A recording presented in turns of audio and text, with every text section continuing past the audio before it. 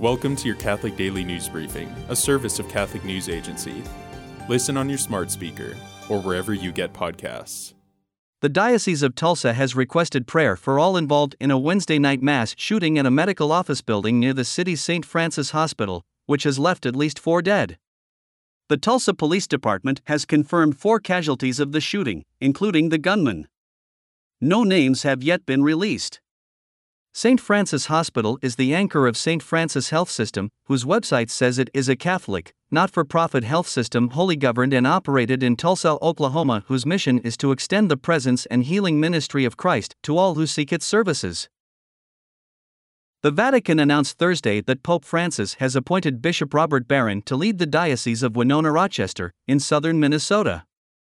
Barron, who runs the popular Catholic media apostolate Word on Fire, has served as an auxiliary bishop for the Archdiocese of Los Angeles since 2015.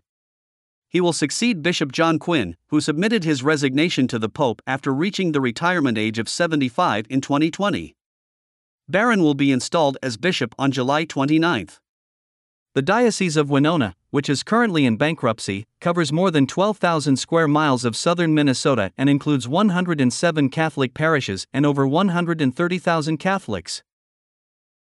Pope Francis sent a congratulatory message to Queen Elizabeth II on Thursday, coinciding with the United Kingdom's joyous celebration of the 70th anniversary of her reign.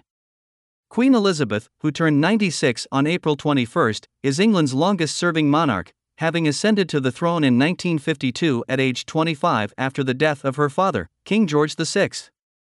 Her coronation took place the following year. Elizabeth, who is the head of the Church of England, has met 4 popes as queen, and 1 as princess in 1951.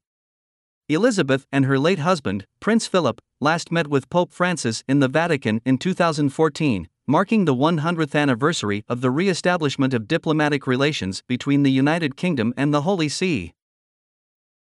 Today, the Church celebrates 2 4th-century martyrs, Saints Marcel Linus and Peter, who were highly venerated after the discovery of their tomb and the conversion of their executioner.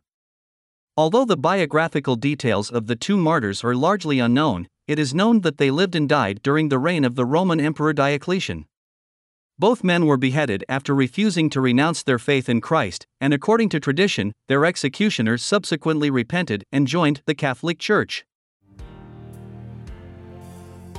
Thanks for joining us. For more, visit CatholicNewsAgency.com.